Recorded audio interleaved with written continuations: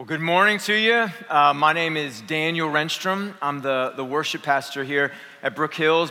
You know, if you were here last night, maybe you came to Trunk or Treat, and then you came this morning here for our worship gathering, you came at a really great time because we're at the beginning of a sermon series looking at our emotions. It's called All the Feels, bringing our emotions to God. And today we're in Psalm 73.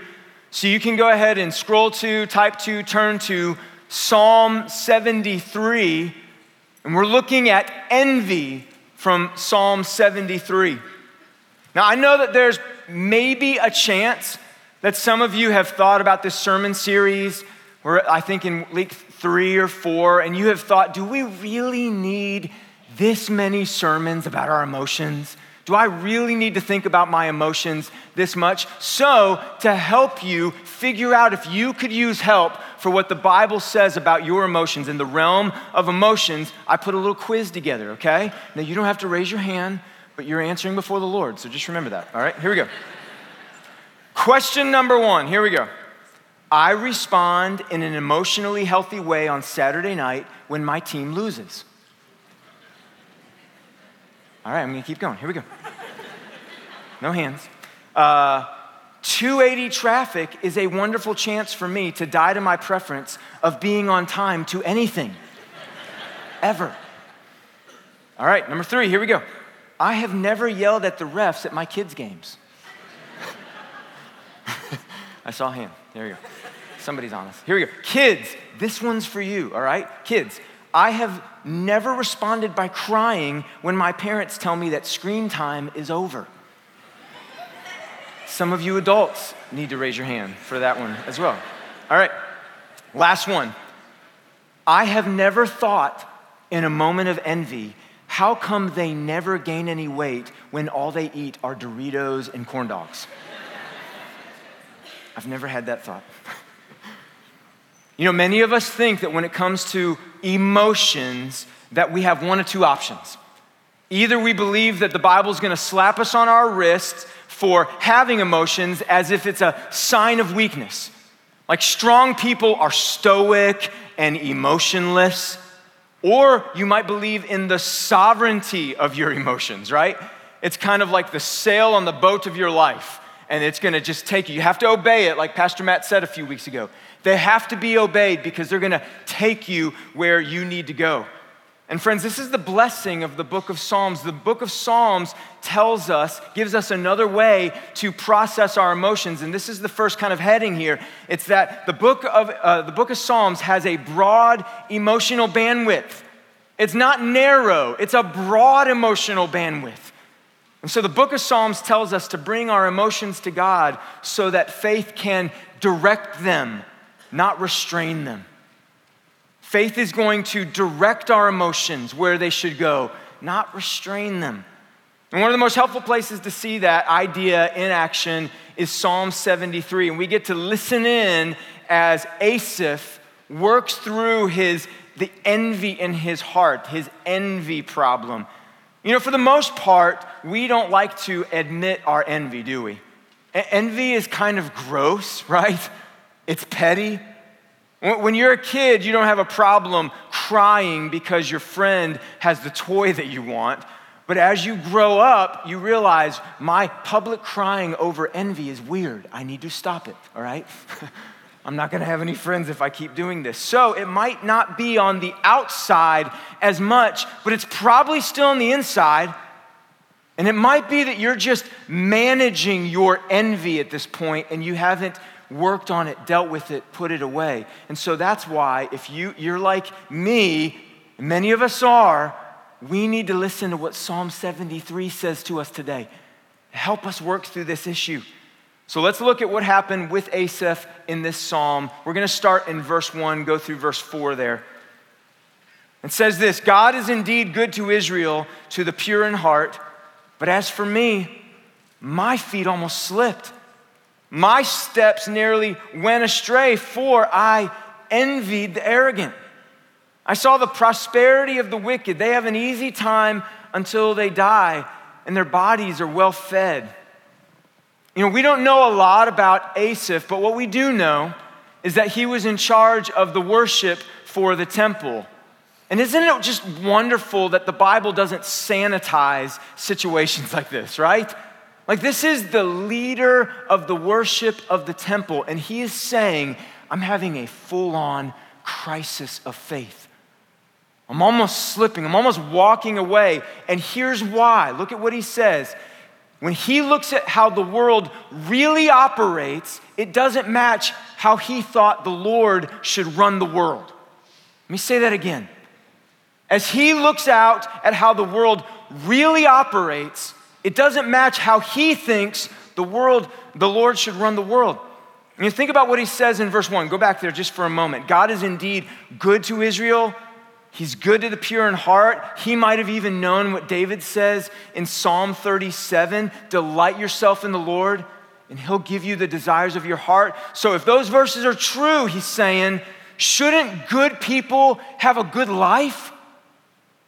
If those verses are true, shouldn't that be happening? But as he scans the world, what he sees is that it's the wicked who are getting ahead. The wicked have more than the righteous. The arrogant have figured out how to cheat the system. And right up until the moment they die, things are easy, life is good. And you can already feel this envious simmer starting to turn up in Asaph, can't you? It's already starting to turn up. Look at what it says in verse 6 now. Therefore, pride is their necklace. Violence covers them like a garment. Their eyes bulge with fatness. The imaginations of their heart run wild.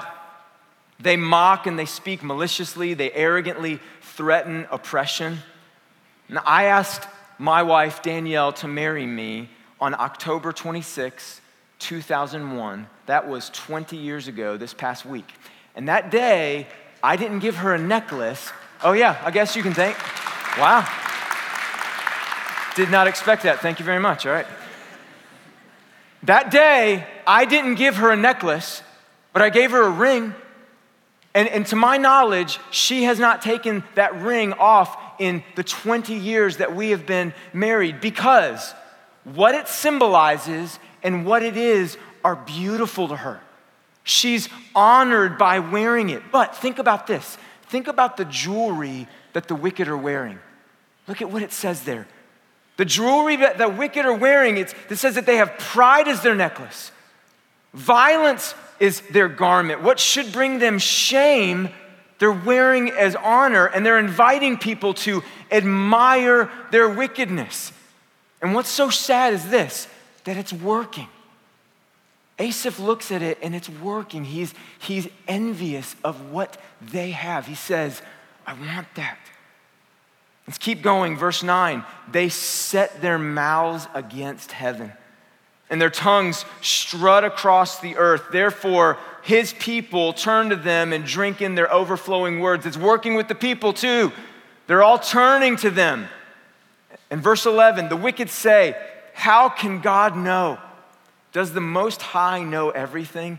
You know, when I was a kid, my mom would often tell my brother and I about a prayer that she would pray for us. You might have prayed something like this too for your kiddos.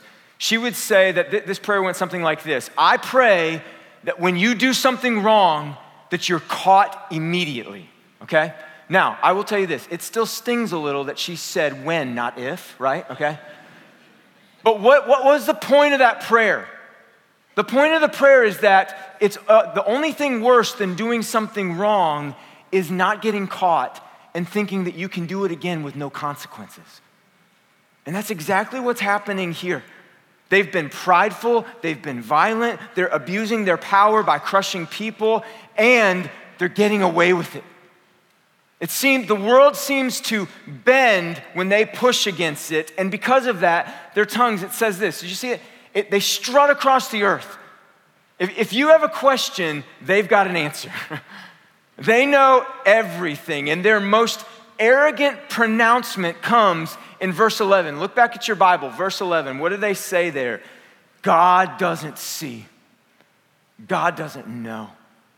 It's another way of saying there is no God, or if there is a God, he's pretty weak. He can't do anything about this. So if you put yourself in Asaph's shoes, you can understand that when we get to verse 13, his envy is at a full boil at this point. Look at what it says in verse 13.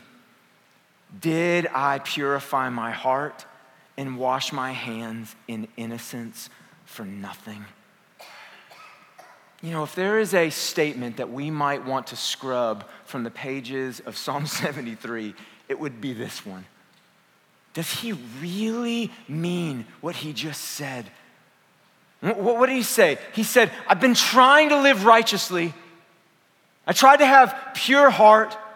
I tried to live with integrity, but it seems like it was for nothing because it's not working. This isn't working. I wonder if you can relate to that kind of faith crisis inside the heart of Asaph. Like, have you ever had maybe one of these thoughts? I'm the only one who didn't cheat in class, and now I can't get into the school that I want to. I'm the only one who didn't lie on my reports, and now I'm getting passed over for the job promotion. I committed to only dating high character guys, but now all of my friends are getting married and I'm still single. My high school friends couldn't care less about raising kids to love the Lord, but now they all have kids and we can't. I committed to financially supporting the church, supporting missions, but now all of my friends, all of our friends, they have money for vacations and early retirement, and we can't do either of those things. You know, some of us have been right where Asaph is in verse 13. This isn't working. Faith isn't working. Church isn't working. Christianity isn't working. And the anger towards God in our heart, our envy, it reveals something, right? It reveals something in our heart, and it reveals this, that something other than God really had our heart all along. Something other than God was really what we treasured. Yes, I'll go to church. Yes, I'll give my money and my time. Yes, I won't cheat, smoke, and swear, right? But only if you give me that car and those clothes and her figure and that vacation and that job. Only if you give me her hair. Only if you give me their bank account. Only if you give me their spouse. Only if you give me their kids. You know, if we go back now and read Asaph's words in verse 1, just go right back up there, verse 1. God is indeed good to Israel. It seems like what he really means in that moment is God does good to the faithful. Not he is good to the faithful. You know, there's a world of difference between those two things. And friends, here's what I hope that we see today as we keep going. Asaph's envy problem was really a worship problem. Asaph's envy problem was really a worship problem. And that's why this today can't be a self-help sermon, right? You know, if you think about it, if our deepest problem is envy, then I could maybe give you a few self-help things to kind of help you distract yourself from your envy. But if our deepest problem is worship, then we have to go to God to help us untangle this knot, right? So let's keep seeing what the word says. It takes us to our next point, corrected by faith, seeing beyond what he could see. Corrected by faith, seeing beyond what he could see. I want us to just go to verse 17. Actually, if you think about it, verse 17 is going to be a little bit like a thunderbolt going through this passage. But to get a running start into verse 17, I want us to start in 16, and I'm going to start reading there. It says this: when I tried to understand all these things, it seemed helpless. It seemed hopeless. Until, verse 17, I entered God's sanctuary. Then I understood their destiny. Indeed, you put them in slippery places. You make them fall into ruin. how suddenly they become a desolation. They come to an end, swept away by terrors. Like one waking from a dream, Lord, when arising, you will despise their image.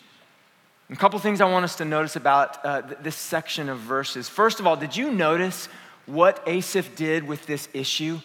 He didn't keep it on the inside, right? What did he do? He took it to the Lord. And we said at the very beginning here that this is what the Bible teaches us, to bring our emotions to God so that faith can what? Faith can direct our emotions and not restrain them. And so when Asaph does that in verse 17, what does he say? Something wonderful happens. He entered God's sanctuary and he understood their destiny. You know, if you're the kind of person that underlines your Bible, you might want to underline verse 17. That's one of the most helpful verses in this passage. And what he sees two really important things when he comes to the sanctuary. First, he saw the destiny of the wicked, that they lived with complete confidence in their health and their wealth and their wisdom. But you know, none of it was permanent. None of it made them immovable. And even worse than that, on earth, they valued everything other than God. So in judgment, God is going to be giving them exactly what they wanted all along.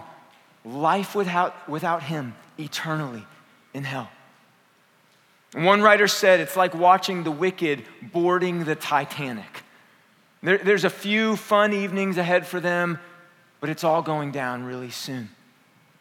And look at what it says in verse 20. Their end is like the end of a dream. You know, our dreams can sometimes feel so real. They feel so concrete, so solid, but then when the end of the dream comes, we wake up and we realize none of it was real. A few weeks ago, Elijah Gibson texted me and he said that he had a dream about me.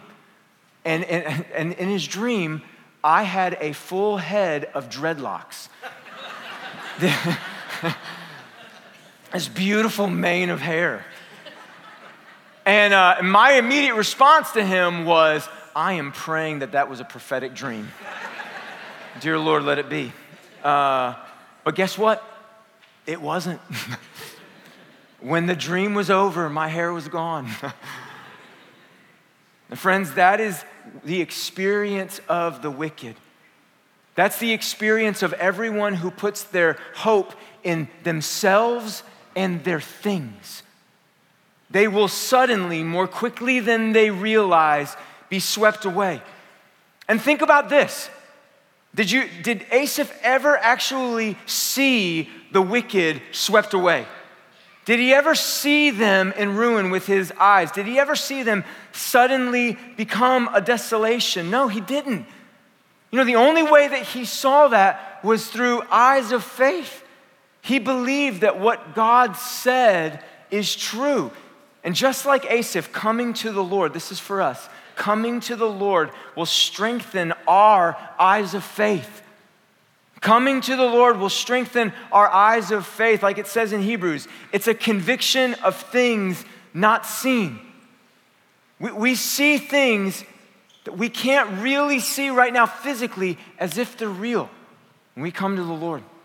And I want us to think about one other reason that this text gives us for why we need eyes of faith. Go back in your Bible. Look at verse 12 for a moment. Verse 12 says this, the wicked are always at ease and they increase their wealth. You know, just think about this. The wicked have everything they could ever want, right? And that means that they never really need God for anything on earth. But then think about what Asaph says in verse 14. Go back to your Bible for a minute. Look at what he says. He says, I'm afflicted all day long, punished every morning. Asaph is saying the righteous are forever in want. They're always needy. The righteous always have to go to God for help. Friends, eyes of faith help us see that it could be the active judgment of God to give someone everything that they want because they will never need him. And also think about this. Eyes of faith help us see that it could be the hidden blessing of God, the hidden kindness of God to keep you from having everything that you want, so that your hands aren't so full of stuff keeping you from reaching out to the Lord. Which is, I think, a wonderful diagnostic question for all of us today. Just kind of think about this here for just a moment. Do you despise the Lord because you often have to go to him for what you need? Or do you rarely have to go to him for anything because you have everything that you could ever want? Friends, eyes of faith help us see that it's good for us to need him. It's good for us to need God. This takes us to our last point, comforted by faith, changing what he treasured. Comforted by faith, changing what he treasured. These next verses are some of the most beautiful, precious verses in our Bible that have ever been prayed to God. I'm going to start in verse 23. It says this, "Yet I am always with you. You hold my right hand. You guide me with your counsel, and afterwards you will take me up in glory. Who do I have in heaven but you? And I desire nothing on earth but you. My flesh and my heart may fail, but God is the strength of my heart, my portion forever. Those far from you will certainly perish. You destroy all who are unfaithful to you, but as for me, God's presence is my good. I have made the Lord God my refuge so that I can tell about all you do." I said a moment ago that Asaph didn't just have an envy problem, he had a worship problem. And we see how true that is when we look at these verses. He doesn't pray, "God help me not love money. God help me not love that car or that iPhone," even though he probably wasn't talking about iPhones. God help me not love that stuff. No, what happens is his treasure changed, right? A superior treasure took the place of a little treasure. Our family recently bought a new car, or a new to us car. And after we got it home, a couple days later, I noticed that there was this big scratch in the hood of our new car. And I went out there and I thought, man, you know what? I'm really thankful for this car. But I would be really, really thankful if I had a new car with no scratches on it, right? Friends, that's kind of the cycle of envy that happens in all of our hearts until, as one writer put it, the thing that we desire most deeply can't be outdone. Until the thing that we desire most deeply can't be outdone. You can always find a better job and a better car and better clothes and a better 401k, but you won't ever find a better Savior. And that's what Asaph saw here. That's what Asaph is saying here. He's saying, nothing compares to you, Lord. The treasure-changing thing that happened in his heart is that his calculation of worth was transformed. That's our next fill-in. His calculation of worth was transformed. The world of envy is the world of value ranking. It's the world of value ranking. And that's really what Asaph was doing at the beginning of this psalm, wasn't it? At one point, he might have even been tempted to say in his journey, he's looking at verse 23. Go ahead and look at that. He's looking at verse 23, and it says, the Lord says to him, "I will always be with you. I will hold your right hand." And he might have been thinking there, wah, wah. Is that it? Couldn't I have a little bit of money plus you? Couldn't I have a little bit more health plus you? He's sizing up what he's got, and he's sizing up what they have, and he's feeling like it's a pretty sad comparison in that moment. In the fall of 2000, you might know this story. In the fall of 2000, Netflix approached Blockbuster and asked them for a meeting, and because they were asking them if they would buy them for $50 million. Netflix asked Blockbuster to buy them for $50 million. Now, Blockbuster, for all of you who are under 30, is a place that some of us used to go to rent physical movies, okay? You could go to your Blockbuster and you could get a VHS or a DVD. And if you don't know what a VHS or DVD is, ask people that still mail letters. They'll be able to tell you exactly what those two things are, all right? Now, Blockbuster had the corner on the market of the movie rental business. There was nobody bigger than them. They had brick and mortar stores all over the place. They were worth $5 billion at the time of this meeting in 2000. $5 billion. So Netflix came along and they said, listen, if you will buy us, we'll take care of all of your online rentals and you can take care of all of the physical rentals. But Blockbuster regrettably said no. And here's why. Here's why it was regrettable. What Netflix saw and Blockbuster didn't is that the world was about to radically change, right? Somehow they saw that the world of streaming was coming, and just 10 years later, Blockbuster would have to file for bankruptcy. And then 20 years later, right now, I'm having to explain to a room full of people what a Blockbuster is, all right? Today, this past week, Netflix was valued. They had a net worth of over $290 billion. Now listen, the people at Blockbuster who were making those decisions, what did they do? They way overestimated their future worth, right? And they way underestimated what Netflix could be one day. You know, envy in our hearts can lead us to some pretty disastrous miscalculations too. And just go back for a moment. Go back to verse 23. Verse 23, you might be tempted to potentially brush off what we just read in verse 23. Yet I am always with you. The Lord's saying that to us. He holds our right hand. Christian, think about what that really means though. The peace with God is forever yours. It's never gonna be in question.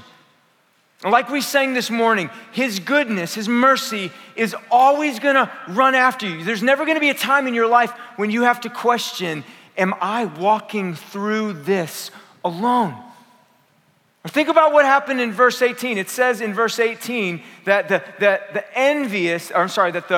wicked are put by the Lord in slippery places. He lets them fall. But in verse 2, Asaph could say, I almost fell, but I didn't. Why? Because the Lord held him. The Lord was with him. It says this in John chapter 10. This is such a wonderful thing for us to hold on to. Listen to what it says. My sheep, this is Jesus speaking, my sheep hear my voice and I know them and they follow me. I give them eternal life and they will never perish. No one will snatch them out of my hand.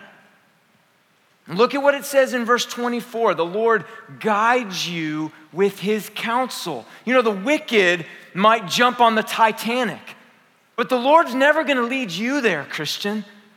The Lord's never going to duck out after He's set a table before you in the presence of your enemy. And you know, when you get to the age in your life when you constantly feel the truth of verse 26, my flesh and my heart fail, you have a God who promises to be your strength.